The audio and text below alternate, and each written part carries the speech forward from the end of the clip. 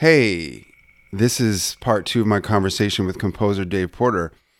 But real quick, maybe the greatest joy about doing this was getting to rewatch Breaking Bad. I'll just say this, it's eminently rewatchable. It really is. I mean, that's obvious, but I really had a good time watching it again. And watching it again raises new what ifs and questions, like what if Gail Bediger had stuck to brewing coffee is one. And it brings new observations, like in season 2, when Jesse is negotiating with Badger's cousin over keeping the RV, a.k.a. the mobile meth lab, a.k.a. the crystal ship. And what, to my absolute delight, I discovered is actually named the Fleetwood Bounder on his lot. There's a moment when Jesse asks him how much he wants for a blue Chevy El Camino that's on the lot. I'm pretty sure it's an El Camino. I couldn't be positive. I wasn't completely certain, but I think it is. Corey quotes him $9,000 and Jesse passes, electing for that red hatchback instead. Let me just say this. Whoever chose the car models on this show, hats off to you. Amazing job. How great were all the car models in this world. But I have to say, one of the rewards of this rewatch was to discover that Jesse almost had his own El Camino long before he inherited Todd's in last year's Breaking Bad film. The soundtrack of which Dave and I talked about in the first part of this conversation and continue to talk about in part 2. We also get into some specific cues, which is good conversation. Anyway, I hope you guys enjoy it. And without further ado, let's get into part 2 of my conversation with Dave Porter. Well, it brings me to this question about your philosophy about no music at all in certain moments. One of the more engrossing and ultimately tension-filled episodes in Saul for me was 5-0, where you get the bulk of Mike's backstory. You know, a lot of the edge-of-your-seat sequences in Breaking Bad had scoring, and this one noticeably did not. And I think it was to the greatest effect. I mean, I suppose it was in part because there was a good deal of talking between Mike and the crooked cops that killed his son. But I felt like it was something more there, like the winter cold night, you know, the silent still of Philadelphia in the winter added great weight to what transpired. I wondered, was there ever going to be music during that sequence from you, or did you try anything out there, or was it just like the tension was already there and you didn't need anything else to add to this face-off between the cops that killed his son and Mike? Right. I think that's, yes, to all of that. Yes, I did definitely try it. I'm probably sure I even showed it to Vincent Peter, but I think ultimately what we decided, and I was all for this, was that for the reasons you mentioned, there's a lot of important dialogue and a lot of contextually important things there that you need to hear and understand. Plus, the performances were so good, as always. Plus, they were in this amazing location that was ripe for all this cool eeriness that could be presented in the background. And that, coupled with, you know, another thought that I remember having, which is that my thought about it was, wow, here's a story out of the past. And so typically what happens here is to help our audience span into the past, right? We put score, because score triggers some sort of otherworldliness or some sort of memory connection to help the audience think, oh, this is not now. But unfortunately, what that also does is when you think of something as not being now, then it's not urgent, it's not pressing, it's not visceral. And so when I tried to put score in that moment, it softened.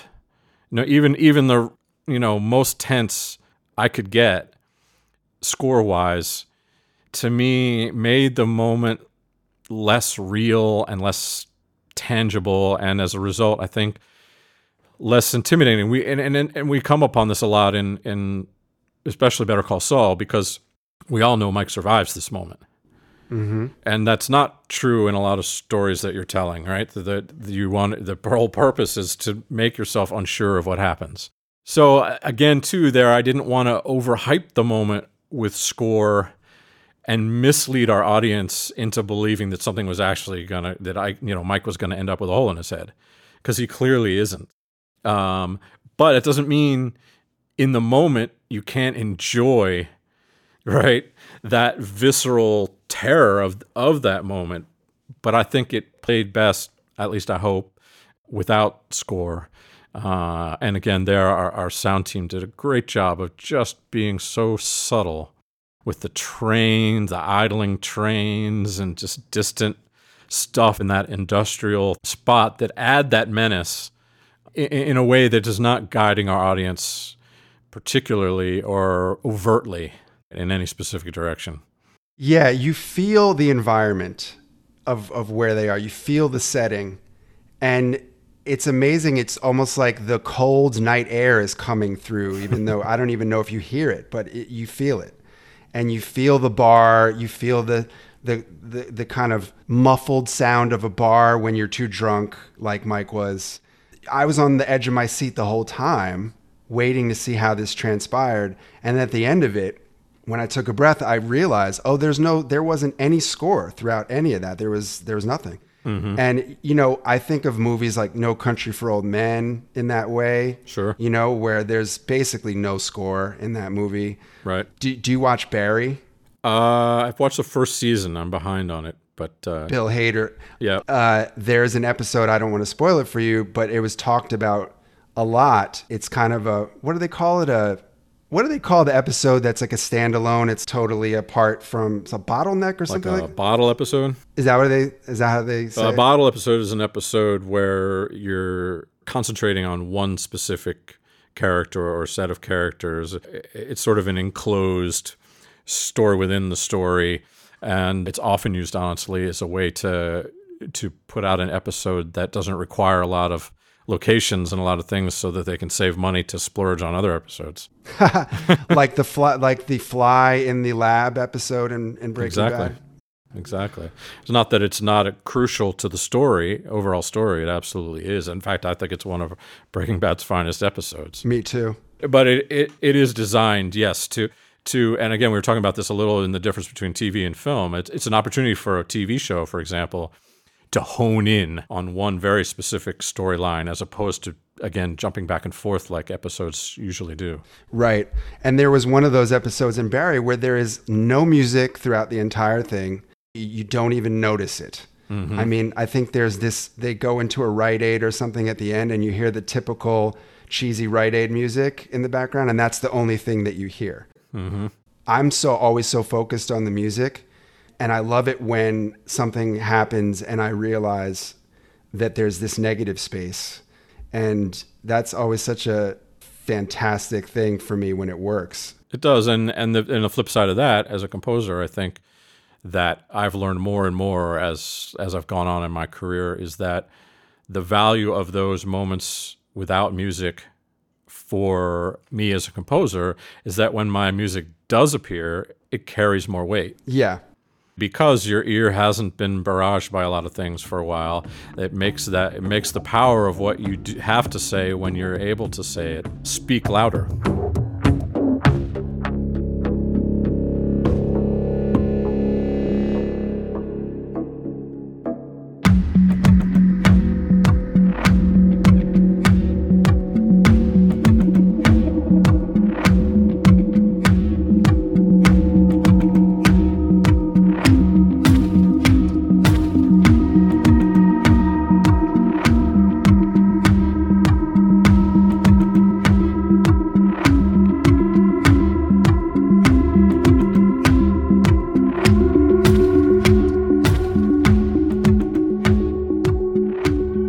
As familiar as I became with the characters and the narrative of the long story of Breaking Bad, when I think about it, what brought me into that world and out of my own was the environment, the Albuquerque landscape, the Albuquerque community, all the levels of that community that are introduced in one way or another throughout the story.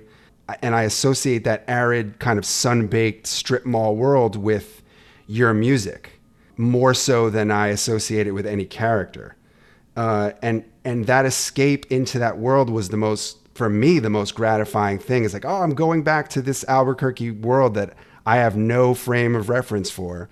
And my only frame of reference is this show, basically. You know, you've said that you don't use character as a basis for themes because the characters are always evolving. Did you draw inspiration from the physical environment? Did you spend time in Albuquerque? Was there any influence tangibly there? I have, yes, but not at the beginning, honestly. I think when I was first working on the pilot episode of Breaking Bad, I had never been to New Mexico. And it was only in later seasons that I was able to go there for various events and things, and then go out. I definitely took the time to go out exploring on my own when I was there, in part to see some of the places where they've shot, important moments of the show, and just to get a feel for what it's like there. But in all fairness, I mean, I think you see it is so well presented visually in how the show is always shot, and they take such great advantage of that light that is very unique, I think, to New Mexico.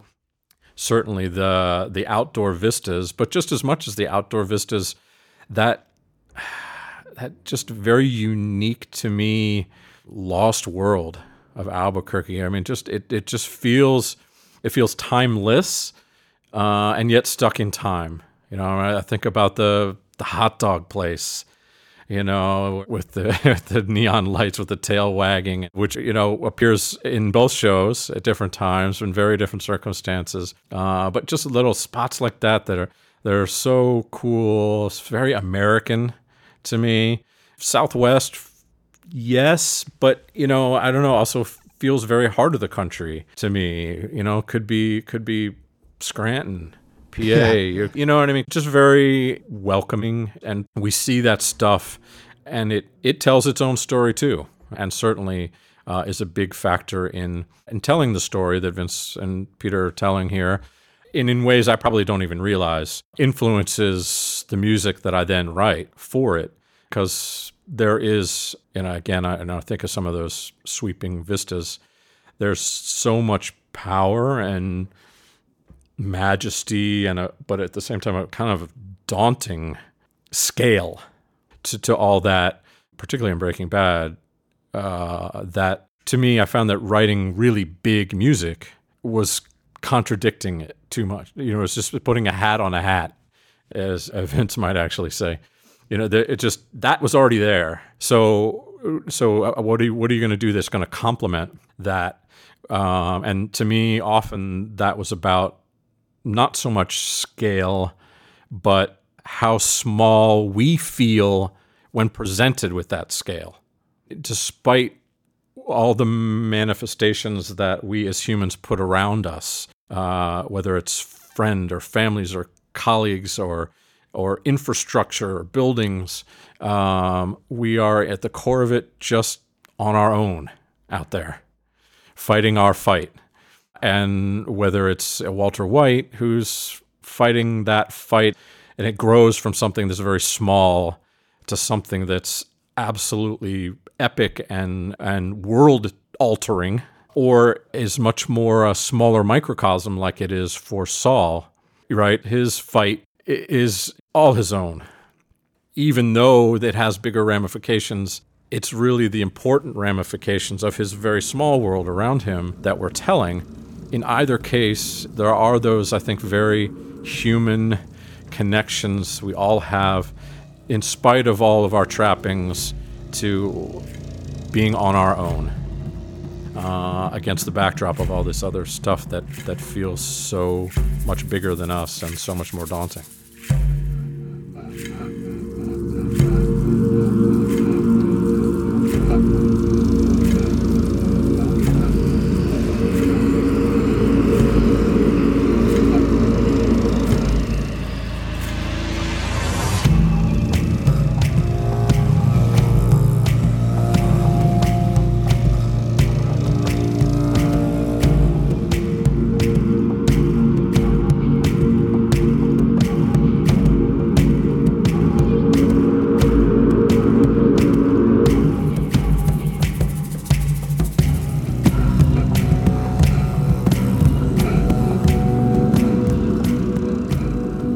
apart from this environment and the people who exist in it, the other thing that I felt was that your music brought out the time of day in this world. I felt like some of your most impactful pieces occurred at night.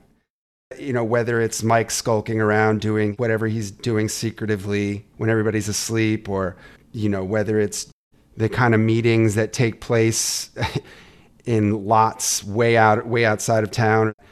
I felt like that's where your music kind of, you know, enhanced those moments the most.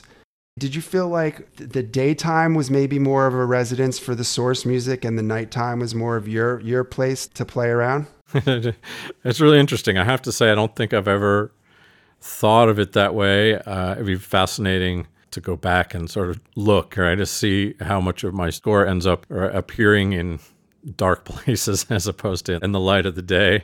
Yeah, I don't know. I mean, well, that was my impression. It's totally valid, of course. And I think, I mean, to counter that, I might say that maybe there's a level of extremes from the darkest of night to the most scorching of the desert that has led to moments that have been ripe for score.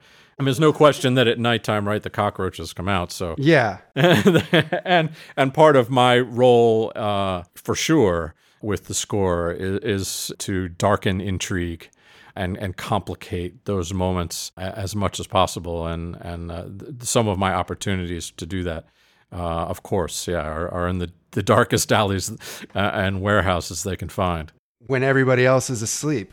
Right. It brings the moodiness, you know, I guess that's more of the ambient part of the world and the dark moodiness that I'm thinking about. And maybe that's what I respond to a lot in your music. But to your point, the contrast of that is that some of your longest sequences took place during the day. I mean, I can think of Border Crossing was one of my favorites in, I guess it was episode 8 of Saw, where we see the truck going into inspection. Mm-hmm. That was one where that must have been one of your longest pieces, right? Mm-hmm, in this world. And another one was obviously the train heist. That was an extended sequence as well. And then also the kind of unraveling of Chuck. Exactly. I was going to mention that too. Yeah. Was that one of your hardest ones? Because that seemed to have the most arc to it, in terms of an entire piece of music that you might even think of like a piece of classical music might have, where it has stanzas or stages. Yes, exactly right. It took me a long time to work on that piece because it is a roller coaster.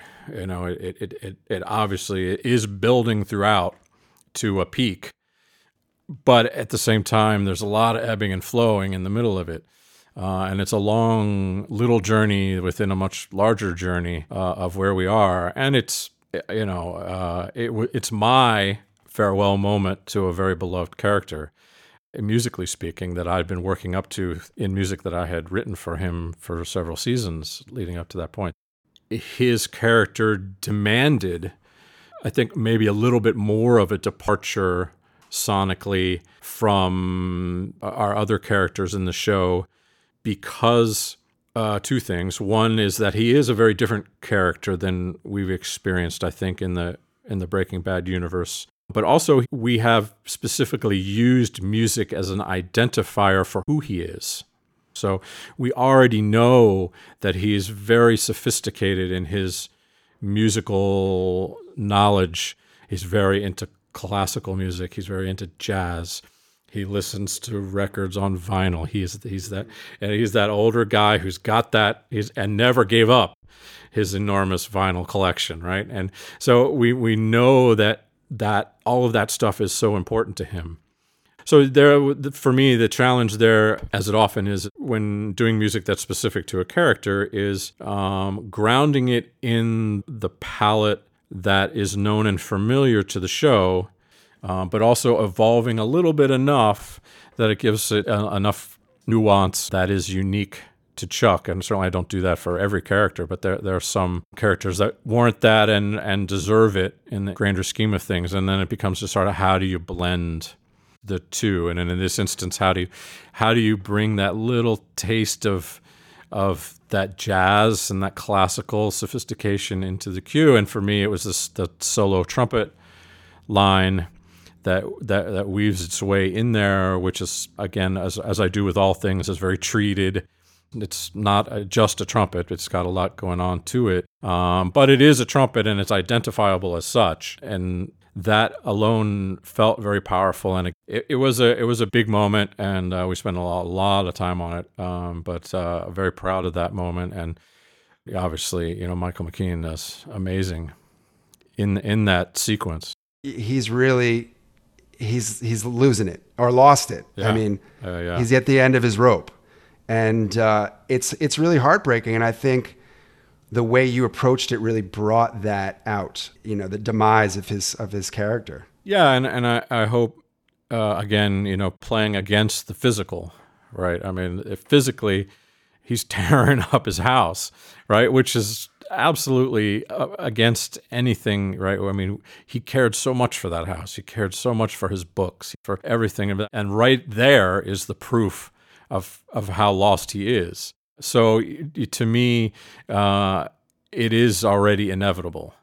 And so telling that story wasn't so interesting. It was telling the story of the weight of that upon not only us, I hope, as the viewers watching, but of Gene, Saul, Jimmy, right? And the connection that his demise is going to bring on our larger story of Jimmy, and how important their relationship was to what happens to Jimmy and why Jimmy becomes Saul. And also that we again, to the magic of the writers and the actor and all of that we really do care for him, even though he's been so diametrically opposed to our main character, as flawed as he also is.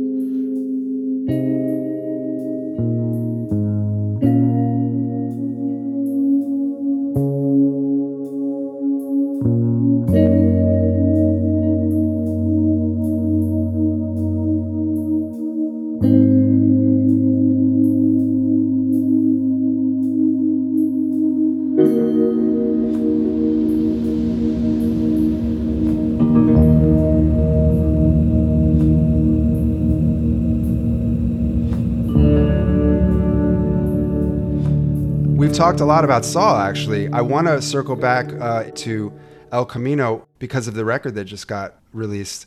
But also just quickly, do you have a favorite long piece of music? Was Dead Freight with the train heist something that challenged you in maybe a different way? But it was, you said that was the longest piece that you did for the show, right? Probably for Breaking Bad. Yeah, maybe for both shows. I have to go back and look.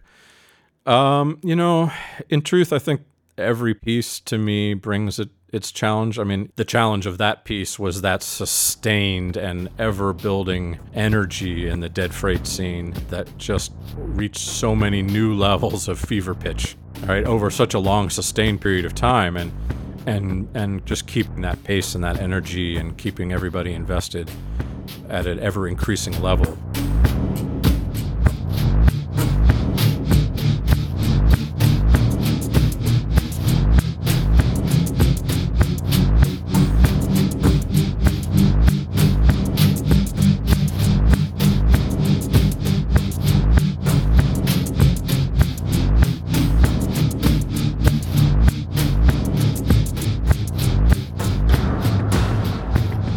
Length of cue or how busy a cue has to be doesn't necessarily relate to how much time or effort I have to spend on it. I can think of this very simple moment where Kim, Ray Seahorn's character, is just standing on a roof smoking, doing nothing really, except obviously a lot going on internally. Yes. And, my cue there maybe was 30 or 40 seconds. Right, very small and simple thing, but a tricky thing. And one of those things that if it isn't right, you're better off with nothing. But when it's right, it's really right. And sometimes, I do spend a lot of time and never get to the answer on those things. But in that case, eventually I did, and I was really happy about it. Maybe the default thing to think is that a long piece of music is more challenging, but now you're telling me it could be 30 seconds and it could tie you up. Absolutely. Oh, I could spend an entire day on it. Wow. For sure. And even I might have gone into it thinking, okay, this won't take long. And then you surprise yourself because you realize that's not the case, right? I mean, I'm cranking through these things faster than I'd like to in some cases, because I have a week to do these things from start to finish. And so in my memory, sometimes the pieces that I'm proudest of are either the ones that I went into it and immediately found the answer and I ran with it and it just came out of me so easily. I remember those, and I remember the ones that were an absolute struggle, the ones that were a complete bear. And in my memory, I remember less about all the ones in between, probably.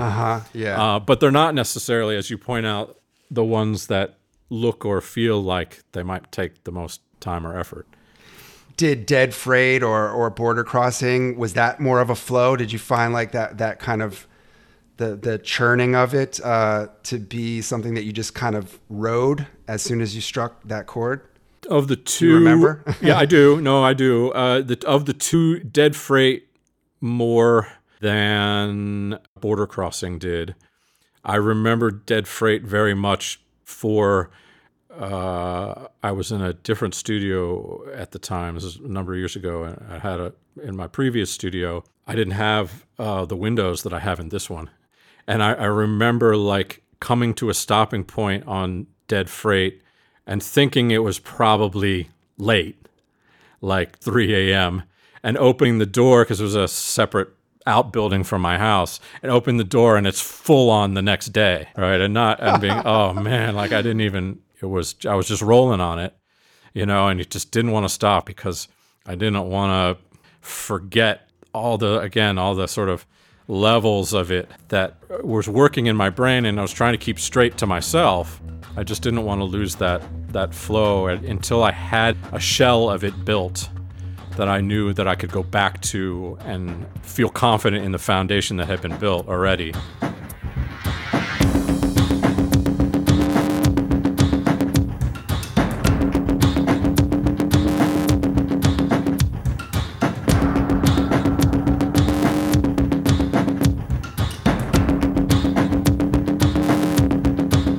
Whereas Border Crossing, by design, musically speaking, I knew I wanted to involve a lot of other musicians on that track. So it's more than just me performing. And I did play a lot of things live on Dead Freight too. But on Border Crossing, there's some instruments I don't play. There's a lot of horns. There's a horn section in it. Guitar. There's a lot of guitar that's beyond my ability. My friend James Saez, who also is my engineer on a lot of things, and a fantastic guitar player. I worked with him for a long time on those guitar parts, and so I think by design a little bit when you're outside of your own self and you're involving again, and I'm collaborating on a micro level with Vincent Peter. I'm also now collaborating with my own team of fantastic people. You have to then take a step back and allow those people to steer you places. An awesome horn section like I had on that is going to look at what I wrote for them and say, okay, that's cool, but by the way, this would be even cooler. And there's a wrinkle to this, or there's a way you wrote this that we would never do, right? If we were doing this, we would do it like this. And that's going to bring in, for example, in that sense, authenticity to a Latin American vibe that I'm maybe trying to hint at. I'm certainly not, going for a mariachi band or anything of the sort, but you want that little flavor of that. And the best way always is, in my experience, to lean on those people and rely on their expertise and allow that to help make you sound better, make your composition better. And so there was more of that in Border Crossing.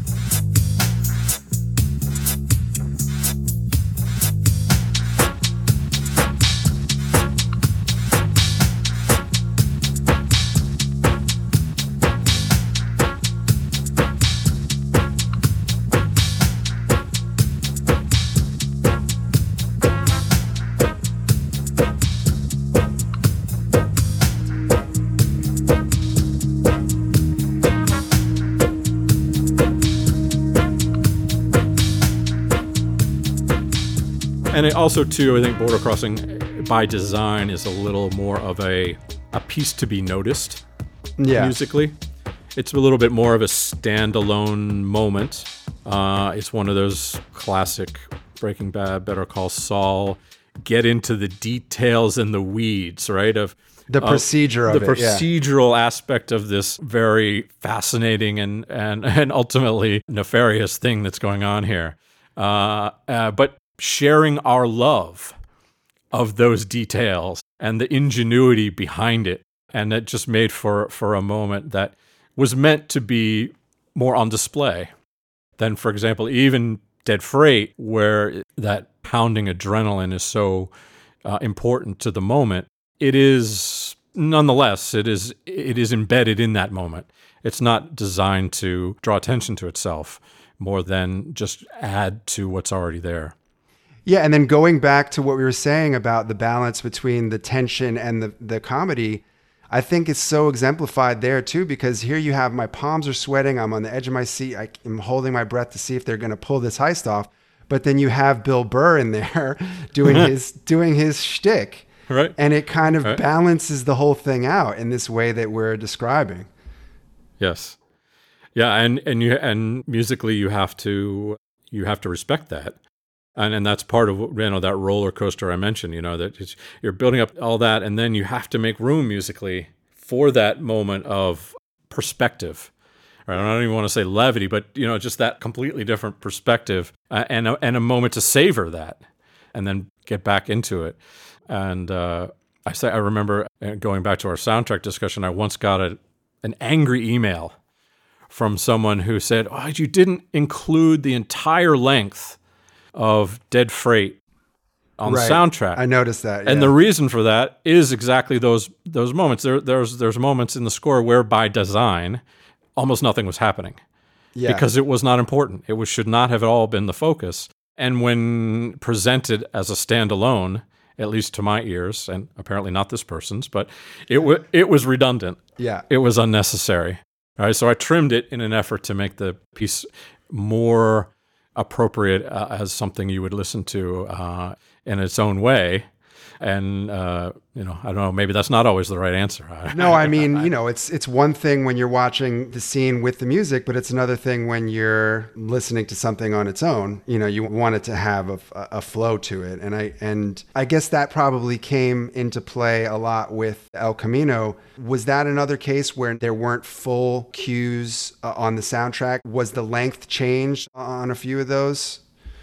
They were, but actually, for the El Camino soundtrack, the opposite is more often the case. What I'm presenting on the record is actually longer in more cases than what appears in the film. Not because I went and extended it for the purpose of the soundtrack, but actually because at its genesis, it was that long. And we later decided that not all of it was the best choice for the film. But I kind of figured since it was there, and in my head it had been part of the conception of it, it might be interesting to fans to have. And again, in some cases, made for a more complete listening experience. I chose to include it. But I don't think there was anything I shortened for the El Camino soundtrack.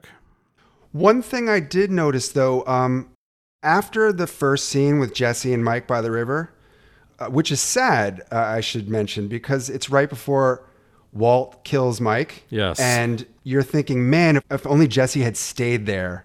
If only. So many if onlys, right? There's so many if onlys, man. And when that scene, I went to see El Camino in the theater. I was Excellent. like, I have to. And I went to, I guess it was Alamo Draft House in Brooklyn, one of those kind of more boutique movie theaters. Yep. That's where I saw it too, in LA. Yep. Oh, cool. And which is great because you can drink a beer. Yes. Which I definitely needed. Yeah, I was just like, oh, that's another heartbreaking moment, because you're like, maybe if Jesse had hung around a little longer, then Mike might have survived, because he might have been the go-between or intervened and prevented the face-off between Mike and Walt. But right after that, we jump right into Jesse kind of tearing ass and burning rubber away from his captivity in El Camino. And we get your kind of trademark frenetic action cue. Yes. You return to these like conga drums that you treat. Is that? There's right? Definitely some big ethnic drums in there and a lot of processed stuff. Yeah. And you're going to ask me why that doesn't appear on the soundtrack, I'm guessing. Well, I was just going to say there was some other pieces with that tempo, I guess, on the soundtrack, like Scorching Earth, I guess, was maybe that same tempo. But I was just curious about that because I felt that piece brought us right back immediately into that universe. We didn't have to take any time in getting used to the faces and the people again and the scenario. It was like your cue just like, boom, snapped it right back in, right back to the time when he's escaping. And it's almost like when John Williams' horns and strings kind of bring you back into the Indiana Jones world or the Star Wars world. I felt that cue really just kind of snapped you right back. But I guess it was too short or. Oh no, actually, I mean, you've actually hit the nail on the head. I mean, and I'm going to backtrack a little because I'm never going to feel comfortable having myself be in any kind of discussion with Maestro Williams, but I'm very glad to hear that you felt that music put you back in the show, because that is absolutely was its design. But as such, to me, that piece of music belongs in the series and is not part of the film. Yeah, that's interesting. It's something we've already seen. We already know. There's no story that's advanced there, and it is the one very overt moment where I took great pains to go back to Breaking Bad, bring back those very instruments, bring back the very guitar settings, all the things that made those moments, even though actually there isn't any score in that moment where Jesse drives off at the end of the series. You just hear the engine. You just hear engine. But because this was a moment to do everything we could to remind people of where we left off. But as such, to me, it's almost not, I mean, I did write it in the course of making the music for El Camino, but it doesn't at all relate, and by design. And I think to have put it on the soundtrack would have been, to me, off-putting, because it doesn't belong with any of the rest, very purposely. I totally hear what you're saying now. Yeah. Yep. And we did discuss it, for sure. But to me, El Camino is the story of Jesse Pinkman from after that moment, starting at the moment when he appears at his friend's house. Yeah, after that, Skinny Pete and Badger, Skinny Pete baby. and Badger, right? And that it is of course a connected story, but it is very much a new story. It's not a story we know anything about, and even especially musically, I think it's not a story that we spent a lot of time telling in the original series. Right.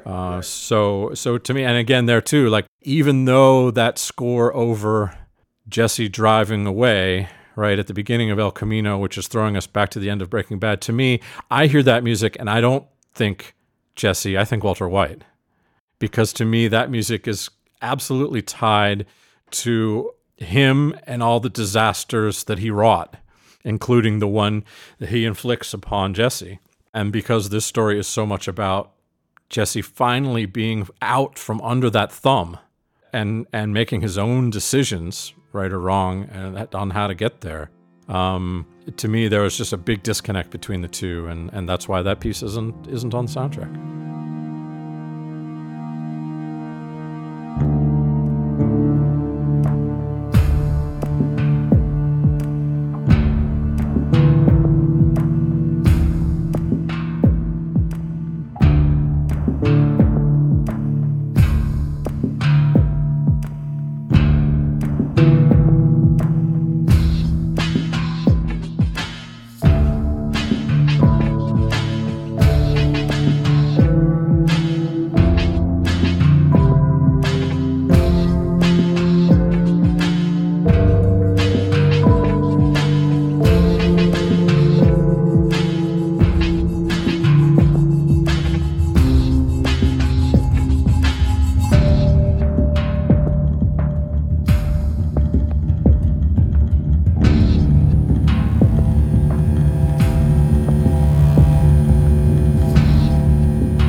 kind of close it out, because it seems like this album, and we're talking about El Camino because this is the most recent release.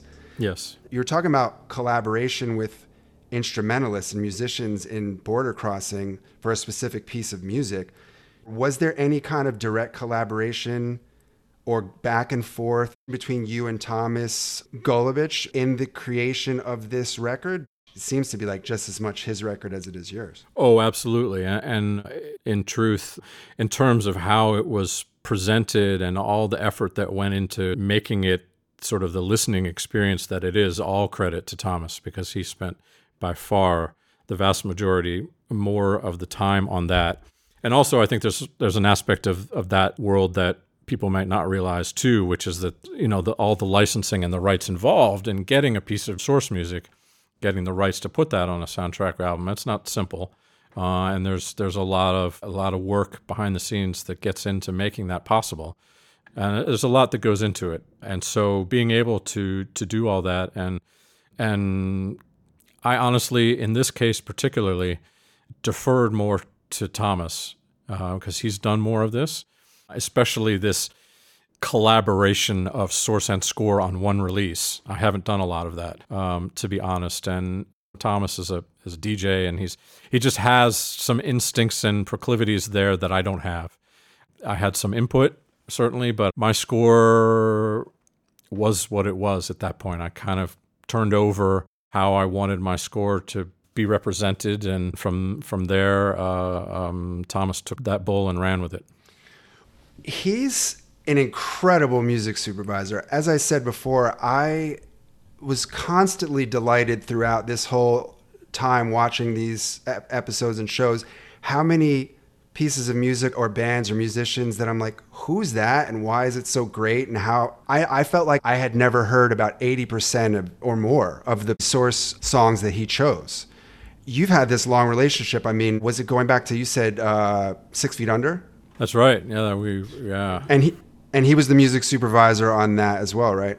He was. When you mentioned that, and I thought back to how much I loved the source music on 6 Feet Under, there were so many great songs used in that show. When they used, I guess it was Obstacle 1 by Interpol. And at that time, when I was watching the show, Interpol was like my favorite band ever. And I immediately thought, okay, who's choosing this music? Because they've got a great ear. Do you feel like in the course of your relationship, you learned so many things about bands, or even to the point where maybe some of his music selections were influencing some of your writing in any way?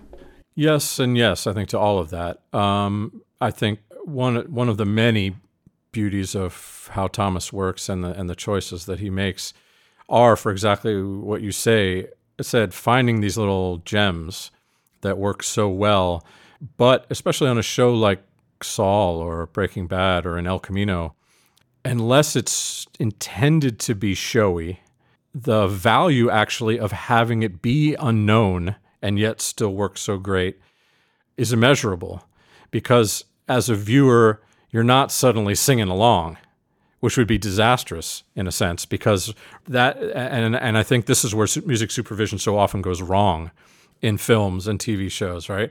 If you're throwing in an AC/DC song, and I'm no knock on AC/DC, who I love, but something that we all know inside out, it is inevitable that, to me, that's going to take you out. I mean, that's going to be more powerful than anything you're watching. And it's going to take you away from what you're watching. Whereas I think, part of Thomas's gift is finding these songs that we're intrigued by, and we might think about a lot, particularly on a second or a third viewing. We're like, wow, that song is great. I'm curious about who that is or what that artist is, but isn't getting in the way of the story and when we first hear it. And obviously there's exceptions to that when it's awesome to have a song that we all know and can click along to. But for the most part, I think it's more often the former than the latter.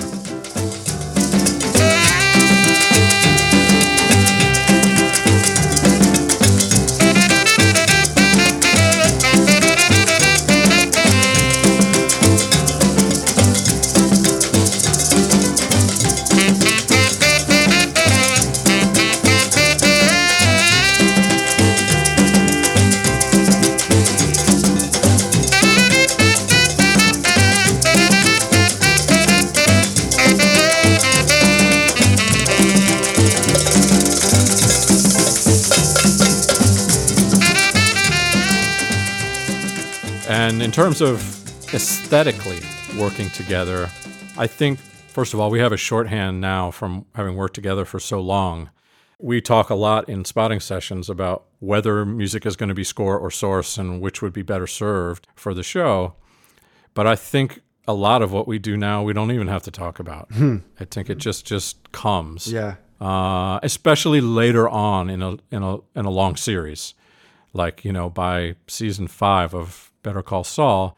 I mean, so much has been established about how things work and don't work, which is not to say that we aren't trying new things all the time, but I think there's an understanding there of a sweet spot between the role of what score is going to do and what source is going to do and what defines it best. And once we've found that, we have conversations for sure. I'm interested in what he's choosing, particularly if song and score are close together.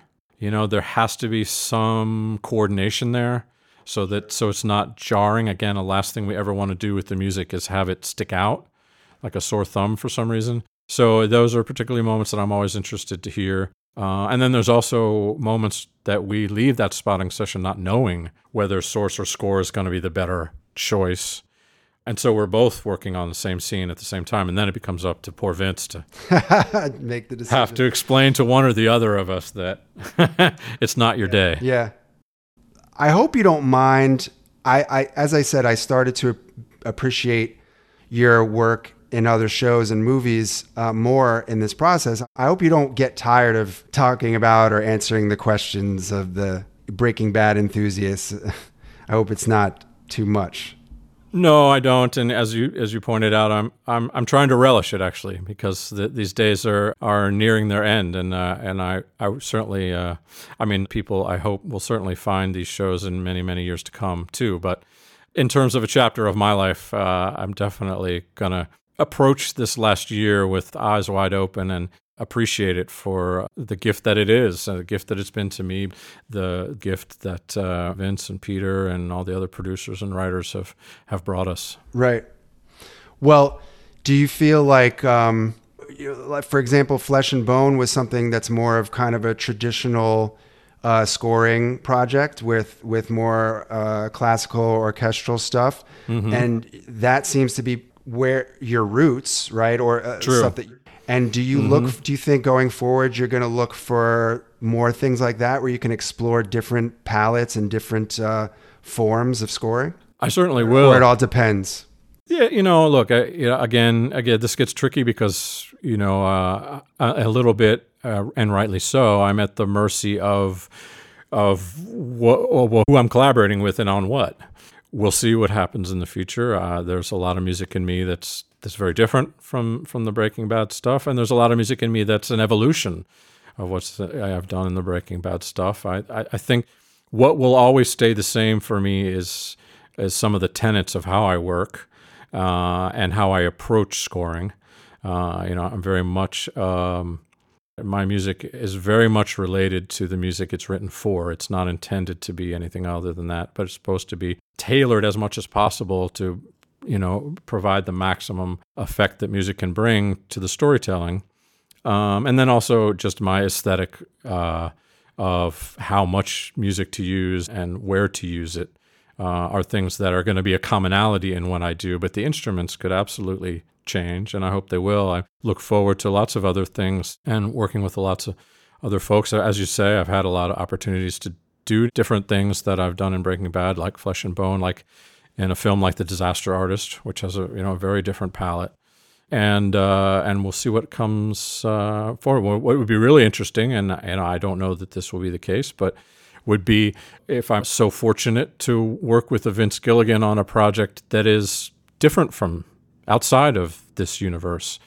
That would be fascinating to me because we've been in this world for so long, and rightly, we have been purposefully constrained. As much as the music has, of course, developed and grown, there are some aspects of it that are uniquely designed to be similar and consistent throughout these Breaking Bad stories. But maybe I'll get a chance to tell a new story. Well, even though this chapter and this story is going to come to an end pretty soon, maybe next year, I think it would help people process it more to know that maybe there's a prospect of you working with Vince in a different context in the future. So we can look forward to that perhaps, and all the other things that you do. And I just wanted to thank you really from the bottom of my heart, even though you didn't intentionally do it, but just being able to be a part of this world that you have colored so richly has meant a lot to me. And I know it's meant a lot to a lot of people. And it's something that is really, there have been signposts and goalposts in my life that have coincided with the show and my experiencing the show. And I think that's why it sinks in and means so much. Evidence of that is that people are excited about this El Camino record. And it's always so fun to just get a little bit more and see where it winds up. And anyway, thank you for everything, really. I think you can feel good knowing that your music and this story has made a big impact on people's lives in a significant way. Well, it's very kind of you to say, Charles. Thank you very much. It's been a pleasure speaking to you. And I say that, the joy has certainly been mine. I've been so blessed to be along on this journey. And I haven't finished it yet. We got one more very important season to go. So don't compliment me until I don't screw up the last season. Got to bring it home. Got to bring it home. So yeah, we'll worry about the legacy when it's done. But of course, so proud to be a small part of it, and always happy to talk about it. Enjoyed speaking with you today. Yeah, I really enjoyed speaking with you, and thank you for that time. And maybe we'll talk again one day about a different project. But in the meantime, I'm going to go get that El Camino record and add it to my collection, and can't wait for the final chapter. So a lot to look forward to, actually. Indeed. 2021, my friend. Yeah, it's gonna be a good year. It has to be, right? In so many ways. All right, Dave. Well, best to you and yours, and thanks again for your time. It's been great.